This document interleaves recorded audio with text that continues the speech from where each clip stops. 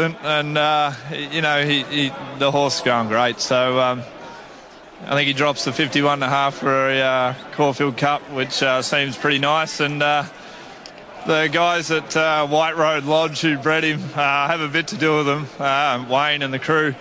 I've got a few horses off them. They're just great people to deal with. So great for them to win a Group 1 as well. Which is exactly what you want in this game.